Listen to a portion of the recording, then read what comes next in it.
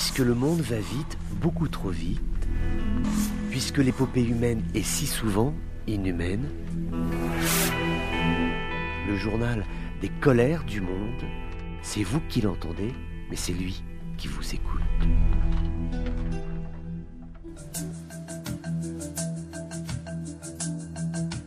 Bonjour à tous, bienvenue dans ces colères du monde, journée de fête en Algérie à l'occasion du 60e anniversaire de l'indépendance du pays, festivité sanctionnée d'un défilé militaire en présence du président Kais Saied, du Tunisien qui en profite pour 48 heures de visite officielle, l'occasion pour le président tunisien de faire le point sur les relations bilatérales avec son homologue algérien, le président Tebboune, a signalé également les présidents de l'autorité palestinienne, Mahmoud Abbas, celui de l'Éthiopie ou encore de la République du Congo. Alors il était très attendu à l'occasion de cette journée qu'il y ait des décrets présidentiels qui annoncent des mesures de grâce. Alors effectivement, ces décrets sont tombés, comme on dit.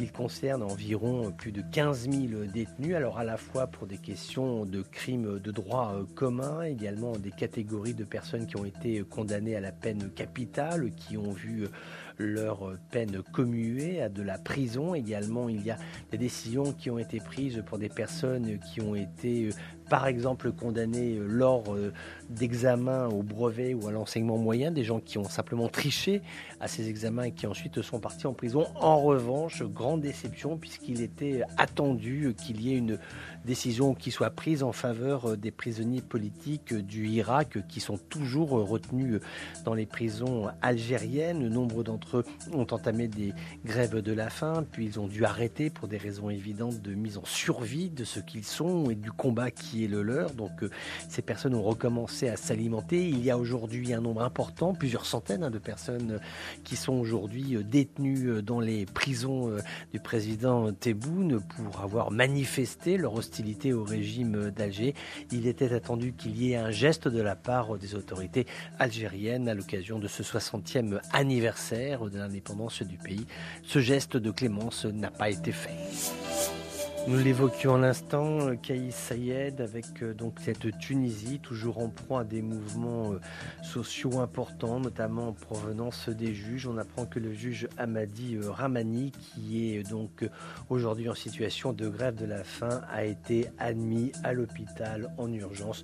Son état de santé est tout à fait préoccupant. Il fait partie de ces 57 juges qui ont été révoqués et qui aujourd'hui essayent de lutter par tous les moyens qui sont les leurs, à la fois pour restaurer la justice dans leur pays et également lutter contre le projet de réforme constitutionnelle engagé par le président Kais Saied et qui sera soumis au vote des Tunisiens. Ce sera le 25 juillet prochain. La Tunisie qui a toujours une situation économique absolument préoccupante. On apprend notamment que dans le secteur de l'eau, la gestion de l'eau, il s'avère qu'aujourd'hui, le réseau urbain de distribution des eaux est totalement caduc. Il n'a pas été entretenu. Les investissements financiers qui auraient dû être faits par la Société nationale d'exploitation et de distribution des eaux, eh bien, ces investissements n'ont pas été faits, ce qui fait qu'elle, qui est logiquement censée assurer la distribution de l'eau potable, est souvent contrainte de procéder à des coupures parce qu'elle n'a pas la capacité technique d'apporter l'eau chez les gens et de livrer ce service minimum, pourrait-on dire, envers les Tunisiens qui sont en souffrance. Nous sommes au mois de juillet, l'été est là et bien souvent il faut s'accoutumer à des coupures d'eau, ce qui est éminemment pénalisant, pénible à vivre et aussi menaçant quand il y a des personnes âgées, quand il y a des enfants en bas âge. Ne pas avoir d'eau à la maison, c'est un véritable problème. C'est l'Europe qui s'en inquiète. L'opération navale européenne qui est au large des côtes de la Libye demande à inspecter des navires turcs qui sont à destination du port libyen de Misrata et pour la 8e fois regrette l'Europe, eh bien, ces navires ont refusé d'être inspectés par l'Europe. Que contiennent-ils? Y a-t-il des armes, d'autres substances? Est-ce qu'il y a des éléments que la Turquie cherche à cacher à la communauté internationale, à son partenaire européen, puisqu'on peut rappeler que la Turquie est toujours candidate à une intégration au sein de l'Union européenne, même si ce dossier a fort peu de chances d'aboutir, mais il n'en reste pas moins qu'a priori la Turquie est plutôt bien disposée envers l'Europe, mais quand il s'agit de faire accoster des navires turcs sur les côtes libyennes, là il n'y a plus rien qui vaille et les Turcs décident de refuser toutes les inspections qui sont initiées par les Européens. À chacun ses colères, à chacun ses colères. Colère, colère, colère, colère, colère. À chacun ses colères.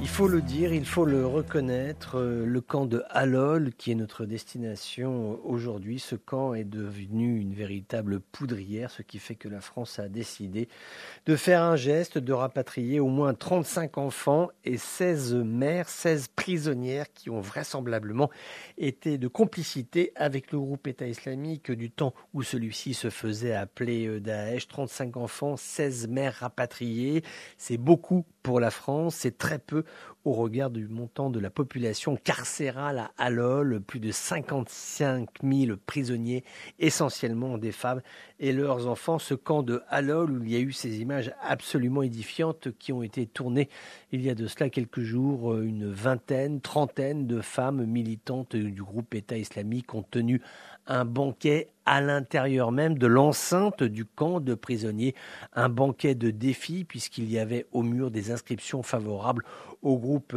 État islamique, une façon de rappeler aux FDS qui ont le contrôle de la sécurité du camp que ce camp est bien, selon ces prisonnières du groupe État islamique, un mini-État du groupe État islamique, une résurgence de ce que fut Daesh au sein même de cette enceinte carcérale, sachant que les FDS ont toujours réclamé et réclament toujours qu'il y ait un démantèlement du camp de Halol en de plus petites unités carcérales d'environ 8 à 10 000 prisonniers, ce qui serait beaucoup plus facile à surveiller. On reste dans la région en Syrie avec les forces turques qui sont basées à Gilboul, donc on est sur la campagne de Afrin et qui ont tiré une centaine d'obus, d'artillerie, également des roquettes sur des positions qui sont attribuées à des forces kurdes. Est-ce que la Turquie va aller jusqu'au bout de son projet d'engager une offensive militaire? Ça semblait tout à fait acquis ces dernières semaines. Il y a eu ces propos du président Erdogan, c'était vendredi dernier, où il a quelque peu relativisé, disant que finalement cette offensive n'était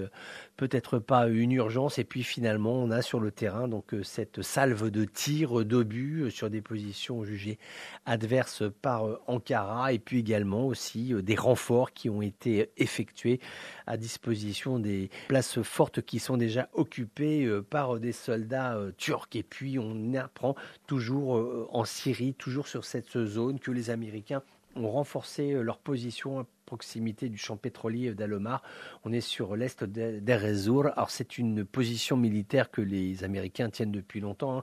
Simplement, il y a eu ces renforts. Est-ce qu'on peut lire ces renforts en écho à un autre renforcement de position qu'on a abordé dans les colères du monde en ce début de semaine, qui était cette arrivée d'environ 700-800 parachutistes russes?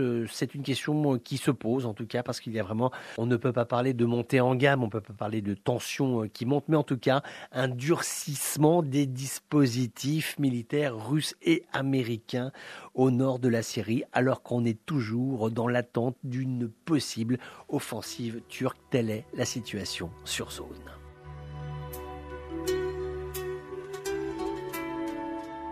Voilà, c'était les colères du monde d'un jour comme les autres, mais qui n'étaient pas tout à fait comme les autres.